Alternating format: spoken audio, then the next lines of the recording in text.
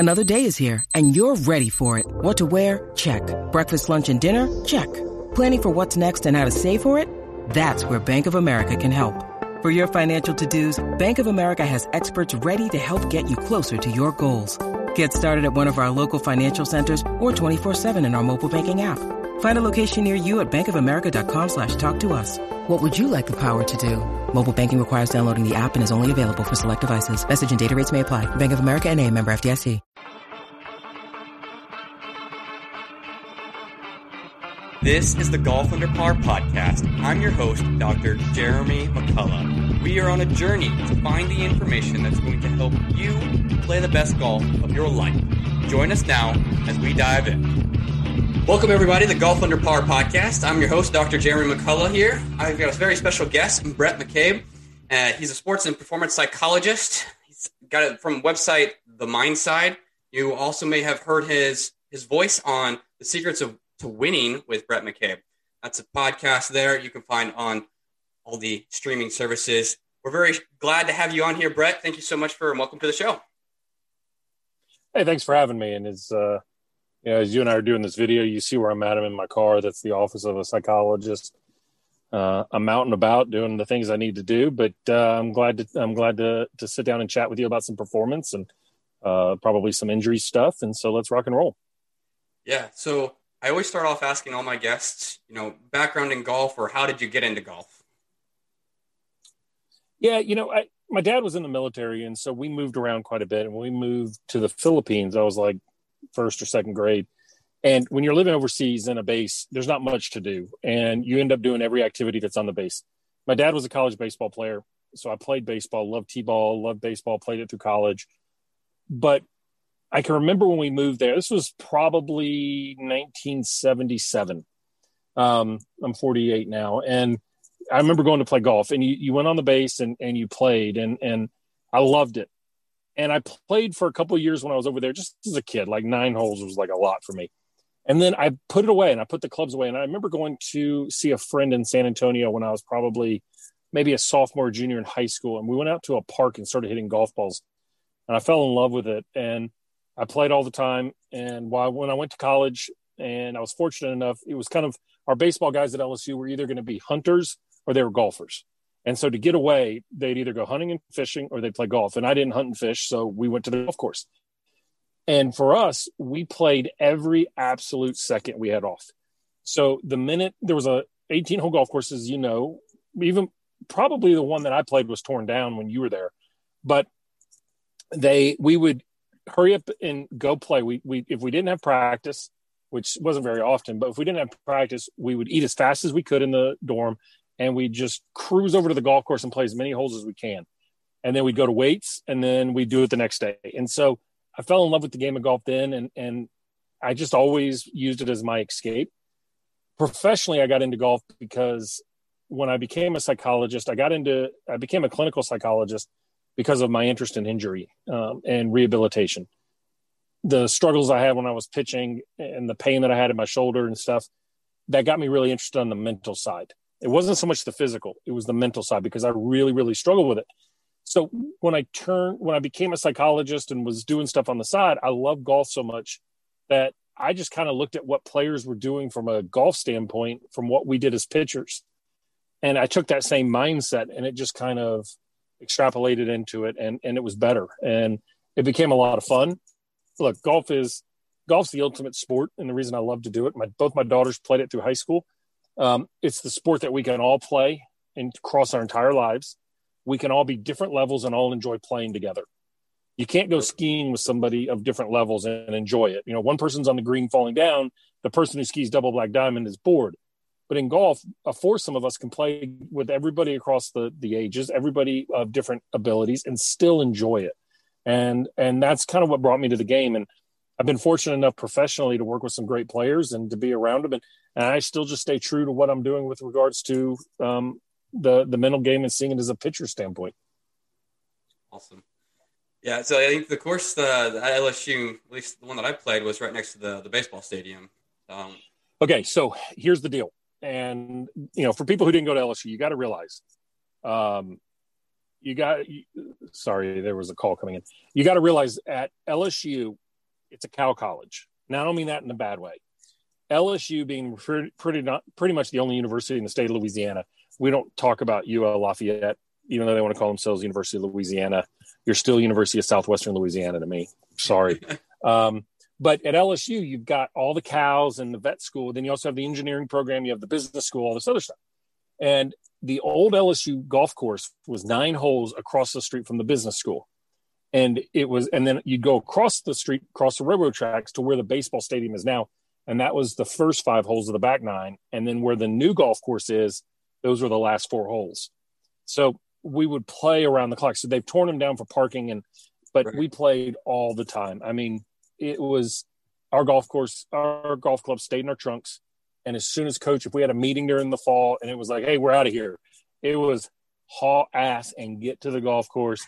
And this is awful. And I'm just going to say, we paid $6.28 because I remember seeing my check register. You'd write $6.28. You'd pay for 9 holes and you'd play 45. They would never come tell you to bring the card in, anything like that. And I felt you look back at that, I'm like, man, what were we doing? We were college kids. He didn't care.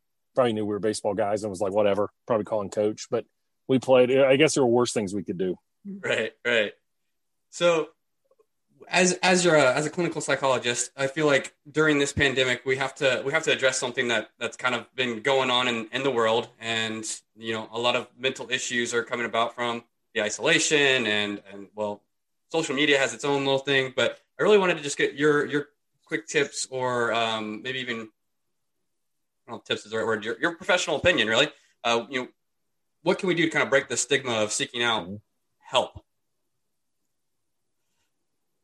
Well, I think there's a couple things here, right? And I think one of the big factors is that we have to look. We had an emerging mental health crisis that was coming even before this pandemic crisis. The reason is that for the longest time we've looked at, we made a really nice shift in the medical model into a wellness model. But we've always seemed to use mental health as really not even an illness model, but a last stop model. When the house is on fire, now we're going to allow you to get treatment, but we're not going to allow you to do anything. We're not going to allow you to seek treatment in a preventative manner unless you have cash. The lowest income, the lowest insurance holders are going to get the worst treatments. They're going to get waitlisted and so on. And yet we're dealing with people's psyches and their perspective and their ability to function. And so I'm a big believer on destigmatization. I think it's a horrendous thing that we do in our country to take people's mental health and put it on the back burner and just assume that they need to pick themselves up. Now, fortunately, a lot of churches will fill that gap because, of that kind of perspective. And so I'm a very big believer in using church-based pastoral care.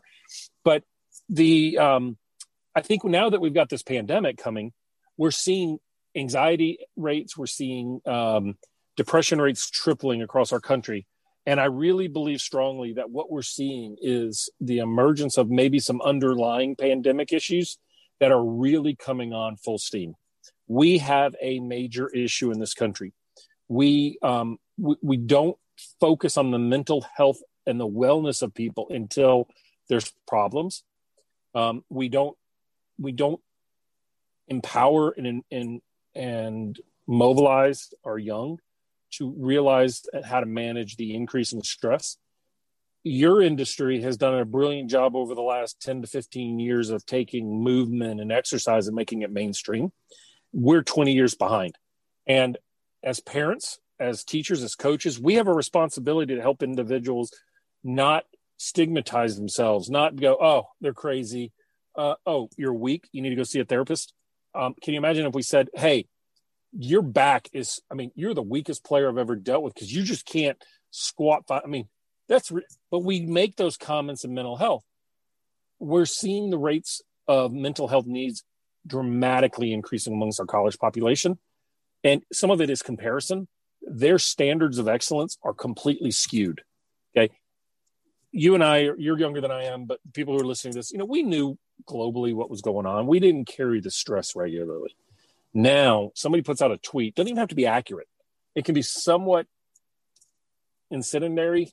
It can be a firebomb. And all of a sudden we internalize it. We got people going around talking about, oh my God, President Trump wins. It's the worst thing that I've ever experienced in my life, right? All those fears really never came to truth. And this is not a political statement. It's the same thing that people are saying, oh my God, we got Biden as president. Our country's going to go to shit. No, it's not. We've always persevered. Okay. But what happens is we latch on. We also look at people and say, oh, to be successful in your career as a physical therapist with a doctorate in physical therapy, you're going to come out at 28 and you're going to be making $400,000 a year. Because I saw that with some guy who was selling a course online. Even though that's completely made up, it's complete fraud. Okay? They're seeing pitchers throw 98 miles an hour because they're taking 6 crow hops and throwing up against a backstop. We're not seeing them 6 weeks from now when they're having Tommy John, or we're not seeing the fact that they did 47 of those and finally got one that the gun misread and said 98 miles an hour. Those are the standards. And so what happens is you ask a college kid turning pro in golf, when do you think they should be on the tour? And they say next year. Okay, they don't understand. They see the outliers of Justin Thomas's, Colin Morikawa, Victor Hovland, Matthew Wolff, and all the like, and they forget superstars. Well, I mean, superstars like Billy Horschel, one of my clients, had many attempts back and forth between the web or the Korn Ferry, whatever you want to call it, and missing Q school, getting through and whatever. Brian Harmon, 3 years on the mini tours, right? They don't see those as standards. They see those as, it's like, well, I mean, that's not going to happen to me. I'm supposed to be that good. I'm supposed to be recruited from high school when I was a freshman. Right. Oh yeah. And every kid in my class is going to have a 34 on the ACT. So what we see is the standards are completely skewed. And so as a result, that adds unbelievable pressure and the need to be perfect. And we don't allow people to be average anymore. Like when you and I were in school, in high school, I don't know where you went to high school. Are you from Louisiana? No, I'm originally from Indiana, but okay. All right, man, that must have been one hell of a culture shock coming down to LSU. It was. Yeah, I can imagine. I went to an all-boys Catholic school in Baton Rouge, a tremendous school, a college prep. I mean, we prided ourselves on people, and I'm very honored to be a part of the alumni base because we're very proud of it.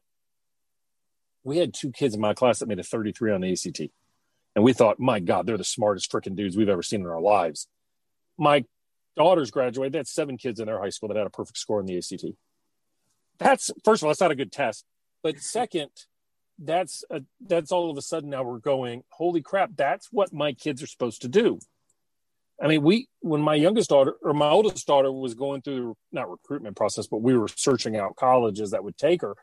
I'm joking if she listens to this, but we were sitting at Auburn and they were up and they said, well, the low average of our students entering Auburn, like you have to at least have a 27 and a 3.9 to graduate, to get in. And we're like, my God, I would have never gotten into LSU. I mean, LSU, literally, all you had to do was sign your name and pass the ACT, and you got in when I went.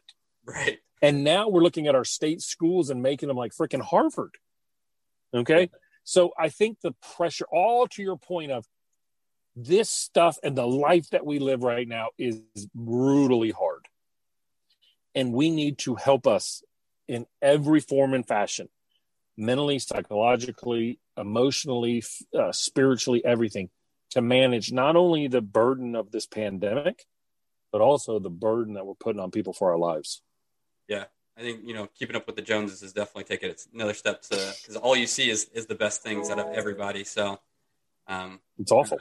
I fight that with, trying to do things on my own and have a side hustle and whatnot. And it's like, oh man, I should be doing this and this and this. And it's because I see other people doing stuff and it plays on you for sure. I can vouch for that. But one of the things I love to do is I love to write and I love to create. I did the podcast so I wouldn't have to write a book.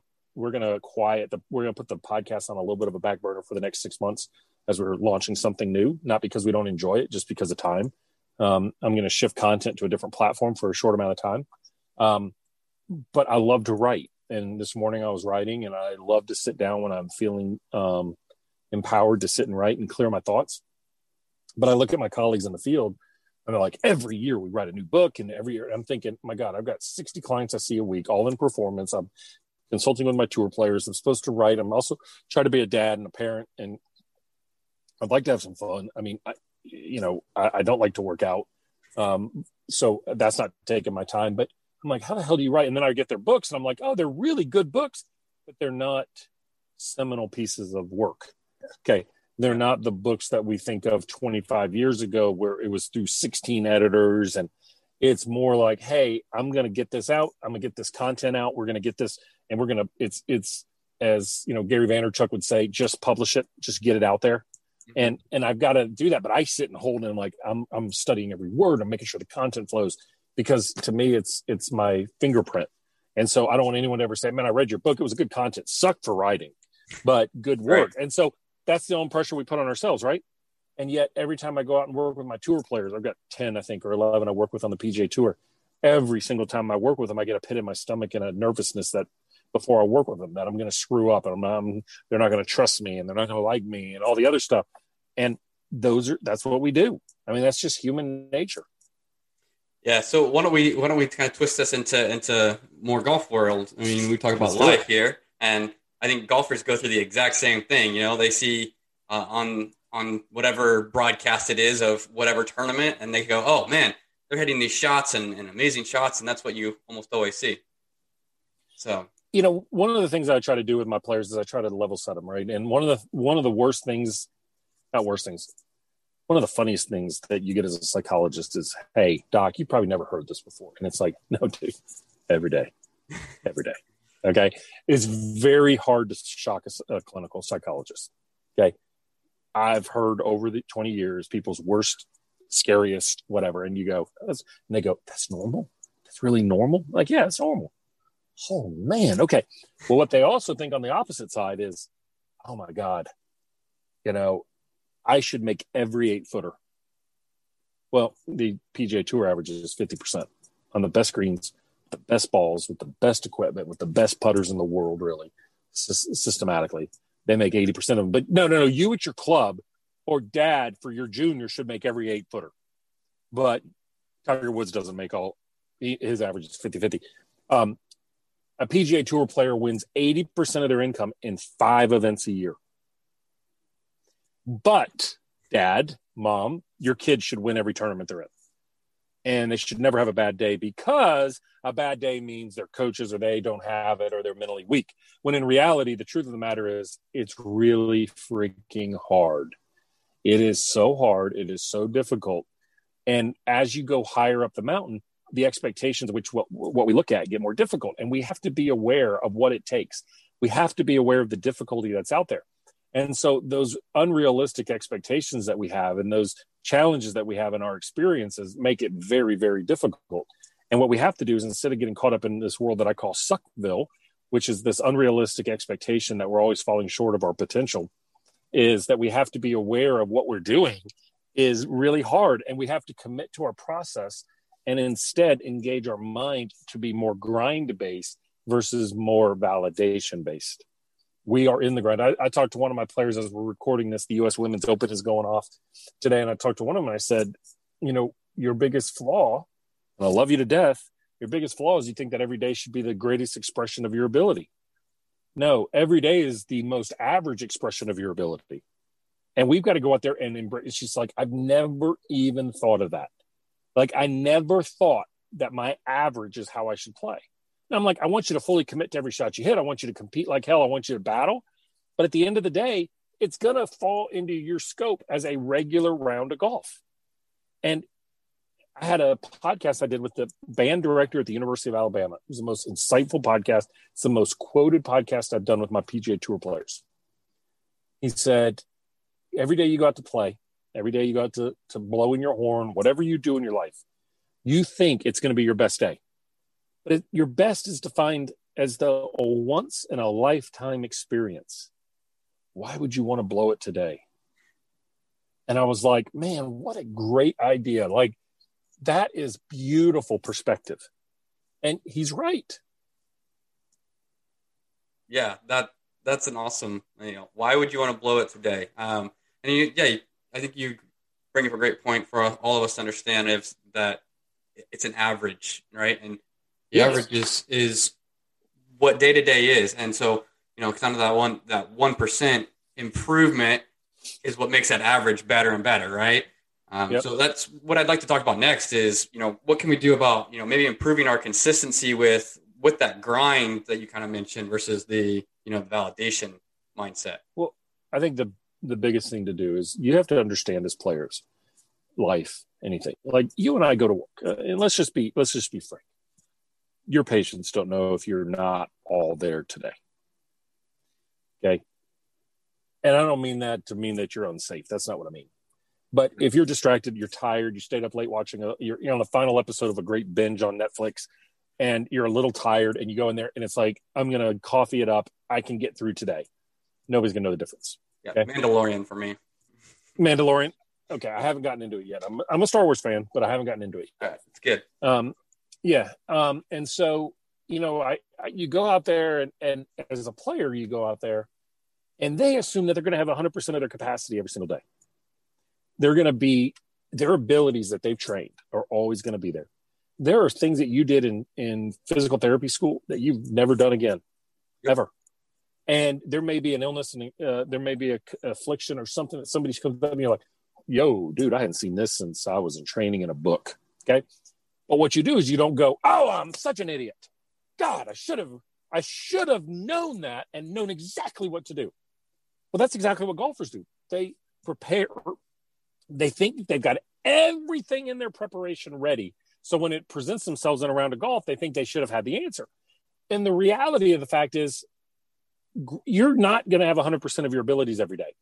You may not like the people you're playing with in a competitive round. You may, like, I woke up this morning, my ankle feels like it's got something going on in it. I don't know what it is. I've got one artificial hip. I've got another one on the way. I'm a wreck. That's why I hate to work out. Did I already say that? And so you do all those things, right? And you get out there and it's like, you think, oh, today's going to be the best day. And then all of a sudden it's like, I'm having to kind of hit little skinny cuts out there because I don't quite have my ability to move. Okay, there's nothing wrong with that. That's what I've got today. Great players maximize what they have each day, not fight what they don't have. Most players chase what they're missing. They sit out there and they work it to try to find it. This is important in life too. We have got to start taking what we have every day and making the most of it. Awesome. So what kind of things can people do to kind of maybe deal with some of that negativity that you're talking about where, oh, I'm the worst player ever. I'm the worst person in the world because I didn't see this coming or I didn't know about this. Make it a challenge. One of the things I ask my players is, look, I hate it when I see a player make a double on the golf course, right? I don't want them to do that. I've had players that are surging, man. They're cruising, and all of a sudden they get just knees cut off from underneath them, and they lose their momentum and they slide back. And what I always tell them is, we didn't mean for that to happen. It wasn't bad intention. You're not a bad person. The game odds got you. Okay, now that we've been knocked sideways, it sets a new direction.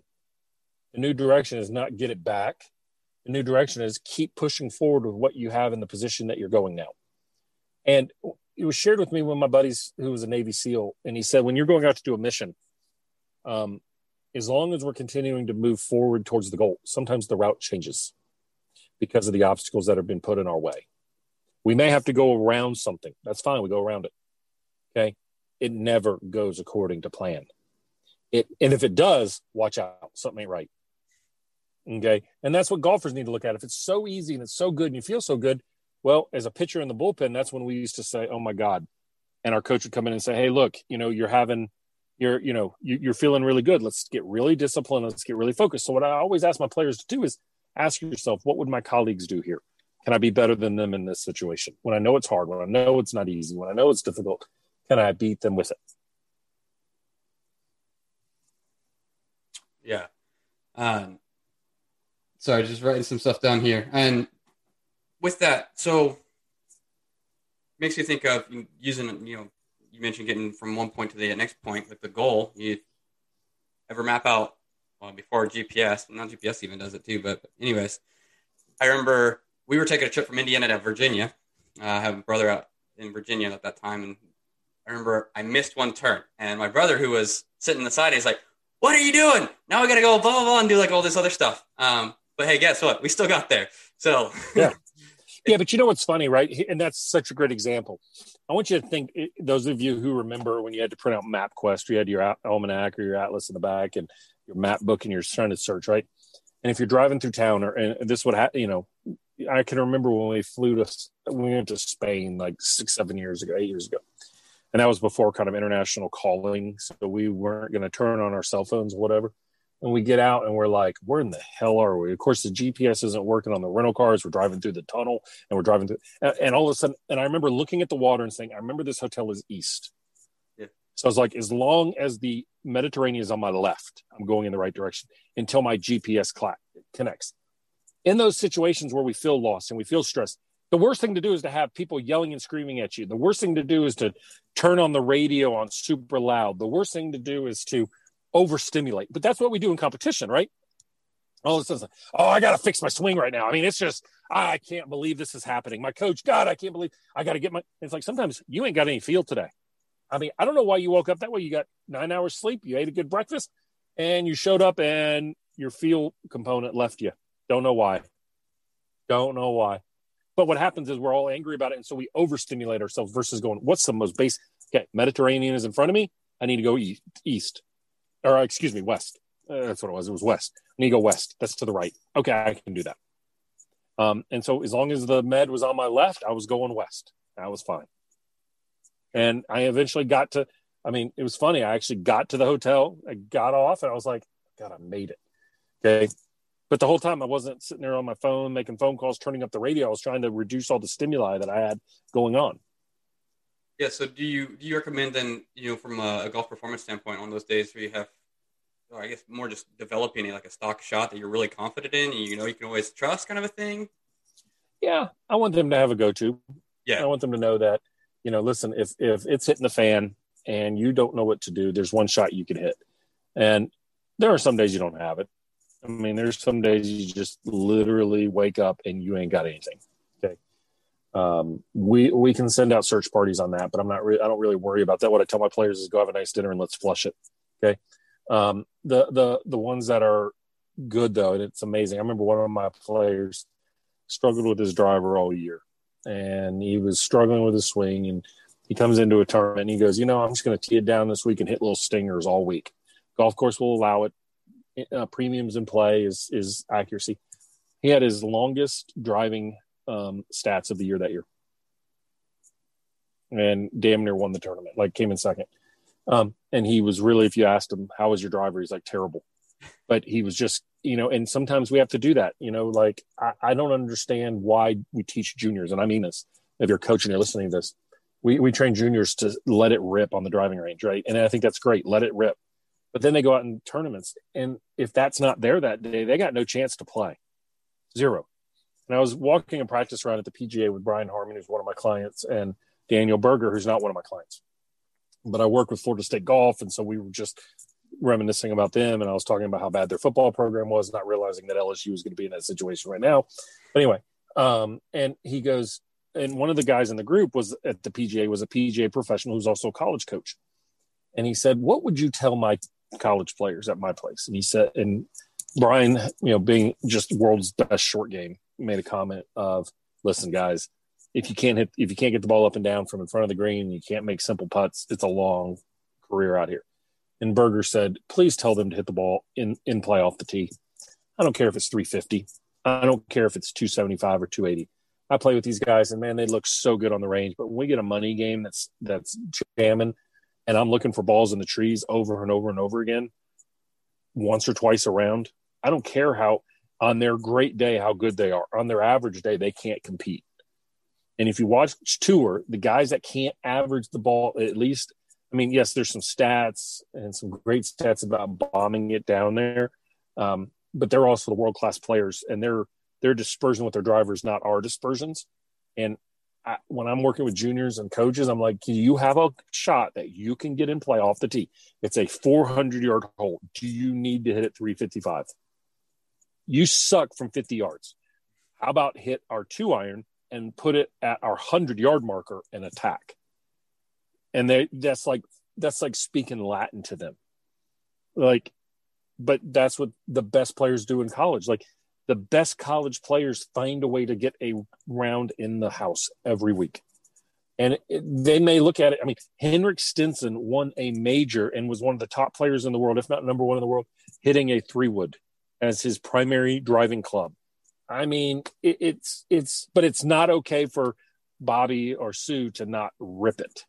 We've got to let it, we've got to know that there's days to let it eat, and to let it ride when you're feeling just dialed in. But there's other days that you got to be really smart about what you're doing and be strategic around the golf course it's really hard to score with penalty shots, whether it's a formal penalty shot or a ball chipping out sideways. It's really hard to score. You'll may make a par doing that every now and then. It's really hard to do that time and time again. All right, so avoiding that hazard, and makes me feel better playing my 3-wood throughout my high school career, because nothing wrong with it. Slice on my drive. Well, you got to remember too, the 3-wood that you played was the drivers back 30 years ago. So, the players today, it's funny, and I always want fans to go walk around and watch a player play a practice round. They're going to hit bad shots. They're going to lay back a 470-yard hole. They may hit a 3-wood because they're like, look, I can hit a 220 club in as long as I can get the club on the ball. When it's in the rough, it makes it really hard to play the game. And I'm not talking about the random players of, people will pull up the Cameron Champs for so long, but when Cameron wins, he always seems to lead the field in putting. It's funny how that works. Bryson at Winged Foot, yes, I know, but he was also putting beautifully. Okay. It was a strategy that worked at that golf course, but it didn't seem to work at some other places. And that's okay. It just takes, you look at the best players, they know how to make the game. They know how to get the ball in the hole. They know how to do what it takes to maximize what they're doing every week. Yeah. I mean, different strategies. I think it was pointed out pretty nicely at the Masters with Bryson's drives and versus, I think they were comparing him to, I forgot. Why can't I just lost my name? The German guy. What's his name? Langer. Oh, Langer, yeah. Yeah, Bryson, in full disclosure, I don't work with Bryson. Bryson was under the weather that week. Right. And he made mention to it, and people tend to jump on him when he makes excuses. He wasn't making an excuse. He just wasn't feeling well. That happens, right? That's just bad luck sometimes. But he also, he took some strategies. He executed poorly. It doesn't matter how hard he's swinging on the second hole of his round, because he was playing with one of my guys. I was watching him play on the second hole of the day. He's, on Thursday, he's starting off, and he's teeing off on 11, and he snap hooks it, and I think he found it. But, that's a hard way to get started when you snap the first one, or second drive hit of the day. That tends to stick in there with like scar tissue. So, I bring those up because I think as fans, we have to remember, we have to look back. It's like, there are weeks that they're good, and there are weeks that they're exceptional, and there are weeks that they're just not very good. It's funny to watch. I remember when Brian Harman almost won the U.S. Open at Erin Hills the week before the Memorial. He was DFL, or the week before. He took a week off. He was DFL, like before the cut. Wow. And then he goes up to Erin Hills, and I left the practice round on Wednesday, and I texted my wife before I went to the airport, and I said, Brian Harman's going to win this thing. He was awesome. And longest U.S. Open in history. And Brian Harman, who everyone doesn't think hits it very far, he hits it plenty far enough, guys. Don't believe the rhetoric. It's lazy reporting. It's kind of like John Rahm has an anger problem. It's lazy reporting, so don't believe it. It's just one of those things. It's like you take your skills, you go apply it against the test, you go compete, you go give it all you got, and you line them up at the end and see where you were and see how you did against the golf course that week. Not against other people, against the golf course. Yeah, I think that's important to remember is, again, I think it's parallels back into life, right? You take care of yourself and not worry about all the other people. You see your best friends, they're taking a vacation down to Jamaica or something like that. And you're like, oh man, I don't have money for that. And you have no idea the circumstances behind that. Yep. All right. So I had asked a few of the listeners some questions that they had for you. And I said, I asked our listeners for a few questions that they wanted you to answer. So I've got a few here lined up and see what you got to say. So one is about the pre-shot routine, and they were wondering if you guide people to time it and to kind of to rehearse it that way to kind of get the make it as consistent as possible. I'm not the biggest proponent of a pre-shot routine. Okay. A pre-shot routine, I use the word routine, not like a dance routine. I use the word routine like it's a process to make it feel normal. Okay. There's a couple of things in the pre-shot routine that I care about. most of the time players in a pre-shot routine get too fast. And so it's more of a reflection mentally that they're not focused, that they're blending execution and process. And so they're in a hurry, and usually because they're uncomfortable, so they go faster.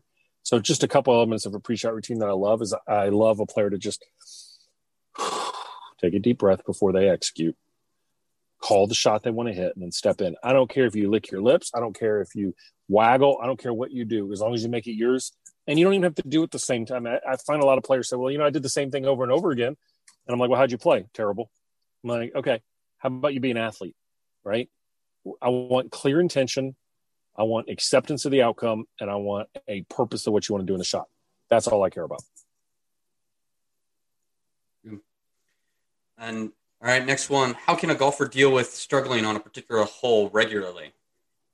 Yeah, it's funny. In our group, we play a lot of Wolf, and we have about 30 guys, 20 guys that we play with. And there's one guy who's probably a higher handicap. I mean, maybe he's an older guy, and he hates one hole, just hates it. And he's always like, don't pick me on this hole. And it's like, I wasn't planning on it. I'm hoping you don't pick me. But the truth is that he's got this bugaboo about it. Well, it's the same way of like, if you and I were driving through an intersection, we just got plowed by an 18-wheeler, right? Well, 2 years from now, every time we went through that intersection, we're going to remember the trauma. And it's not going to go away. You just can't think it away. The best thing to do when you have a hole that you hate, and I've got one that I'm like that on, is you step up on it and you go, I hate this hole. Okay, cool. Say it. Yeah, cool. Did it hurt you? No. Okay, now what are we going to do? Well, you know what? I'm going to play this shot because this is what fits my eye. It may be a hole that's a draw hole that you can only hit a cut, and you try to do too much. It's like, look, break it down the strategy you do. This one hole that we've got, I'll hit a 4-iron off the tee. Now, fortunate enough, I can hit a 7-iron in on the par to the par 4. But if it's pressure, I struggle, and I will. It's not even a long hole, but I will snap hook it. There's something set up with the way it feels. It hates me. It's kind of like eating chili at 10 o'clock at night. I am going to taste it, feel it, everything all night long. And the problem is it's on the back nine. It's our 15th hole at one of our courses, and it just builds on me all around. And if I make a par, I'm like, I feel like I just dodged everything. But you just have to acknowledge it. It's okay to say, I hate this hole. But what happens is most people go, I hate this hole. Don't think this way. Don't just get through it. And their pre-shot routine sucks. Their intention sucks. They're just trying to survive it. I like to look at it as, I don't like this hole, but I'm gonna face it today doing it my way. And if it means I'm gonna have to be creative, I'll be creative. I remember a hole in the course we played in high school. It was cow pasture on the right and a creek on the left, and fairway maybe 40 yards wide. I hated that hole every time, and it was a good length. I can't remember the exact distance, but it was upper fours, and so it was a pretty long hole too. And I hated that hole, anyways.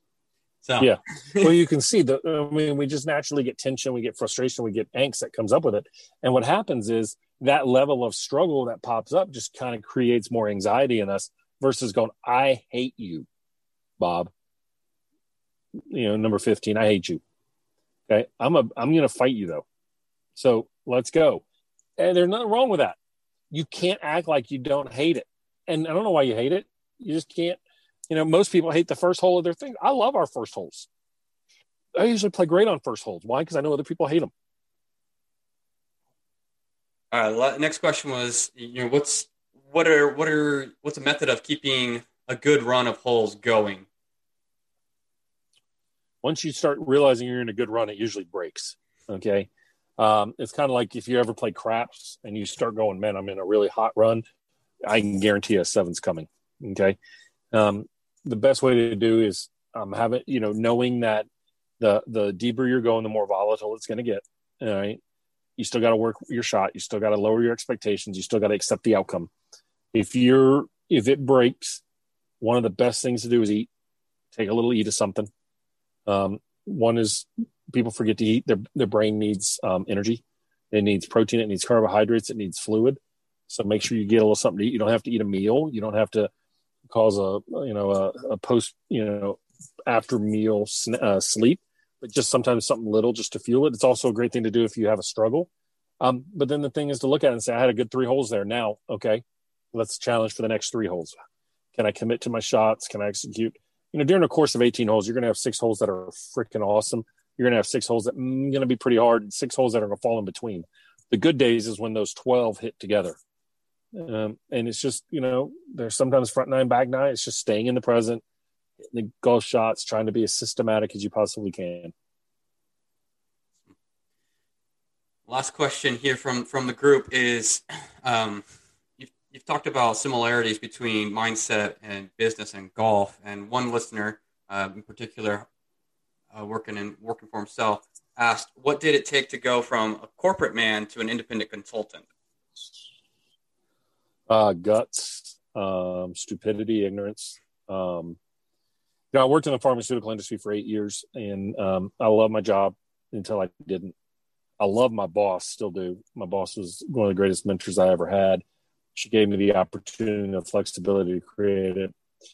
My wife is my boss now because she's got a really good sense and business sense and a very organized way of thinking and setting it out.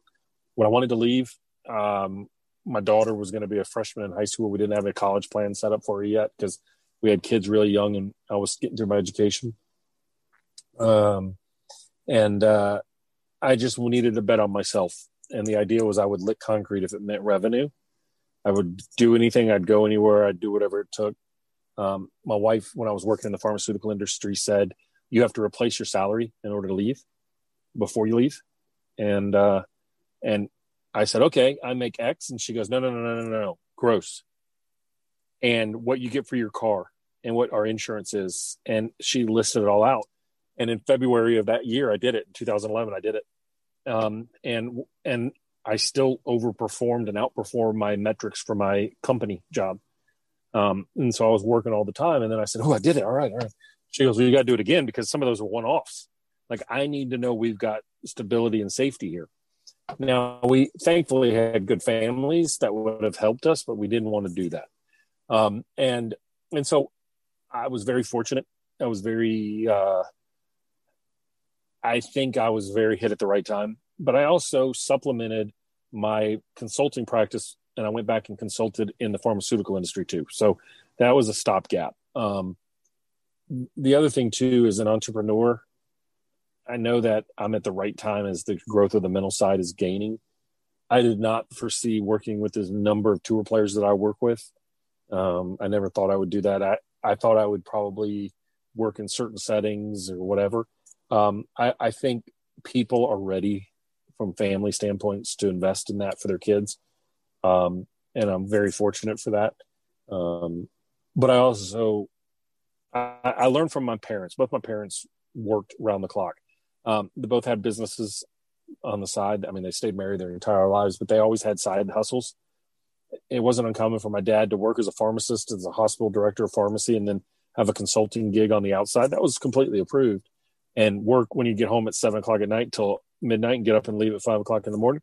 That was the world that I knew. My mom was always working. My dad was always working. I had an amazing childhood, but I grew up in a household where you'd never missed your kids' sporting events and you would make the sacrifices to always be at their events and you always worked around the clock.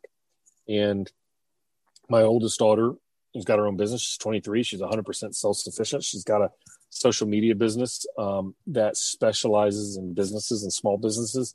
And it's not just, hey, I'll post your content. She's got a formula of how she does things. And she has a master's in digital marketing from University of Alabama in the specialization, and she kicks royal ass. That girl works 16, 17-hour days.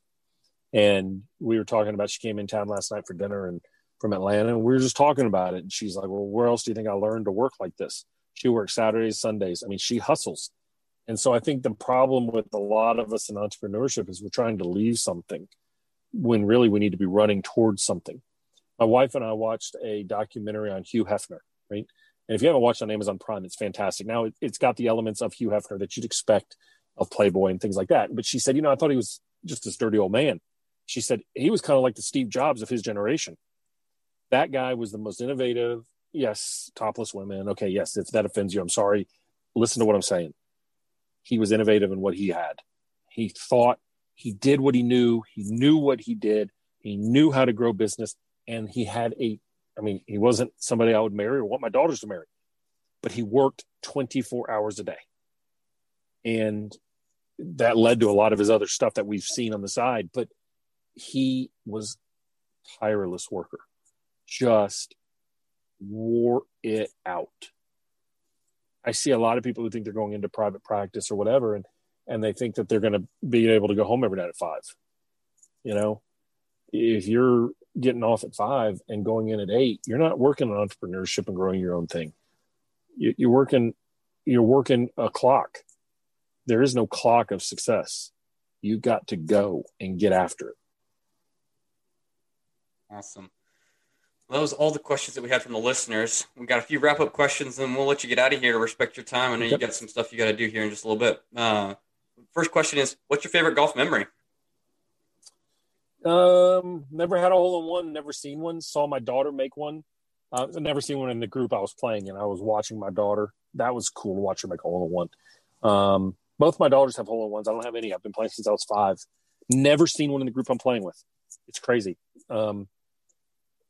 Favorite golf memory besides that, I think that was probably it. I loved watching my kids have great rounds, and they weren't college players. They weren't like, we didn't make them practice 7 days a week and stand out there by them, but to have them realize what they were capable of doing in a tough game, they loved it. I remember my oldest daughter, she took a golf class in college, and the professor looked at her after the first day and said, "You don't have to come back this semester.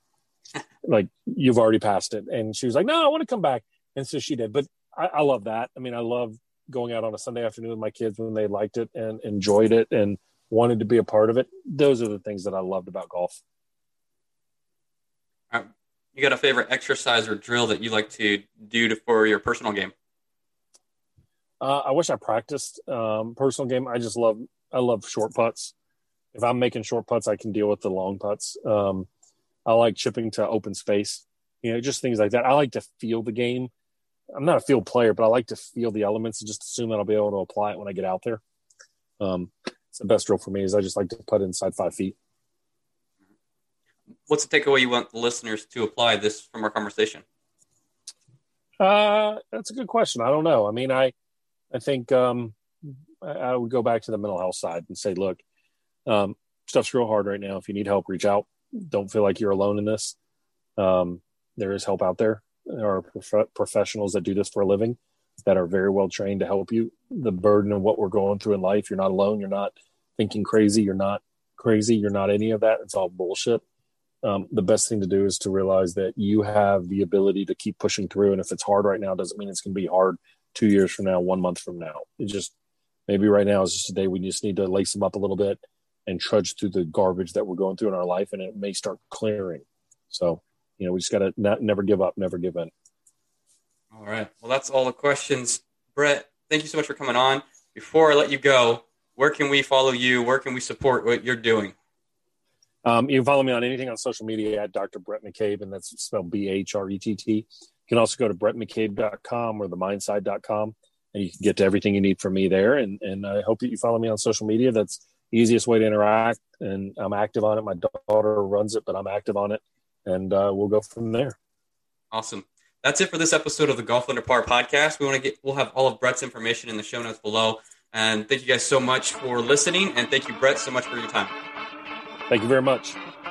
Thank you guys for listening to this episode. Hopefully you've enjoyed this content on the go. If you found it helpful, please share with a friend and leave us a review on iTunes. This allows us to reach more golfers just like you that want to play under par. Do you want to be stronger and healthier? Well, I've got a resource for you. Golf Fitness Tips. It's a free Facebook group where we talk about how to take care of our bodies so that we can play more golf, we can play golf longer in life, and we can play better on the course. If that interests you, then check out the link below or search for Golf Fitness Tips on Facebook.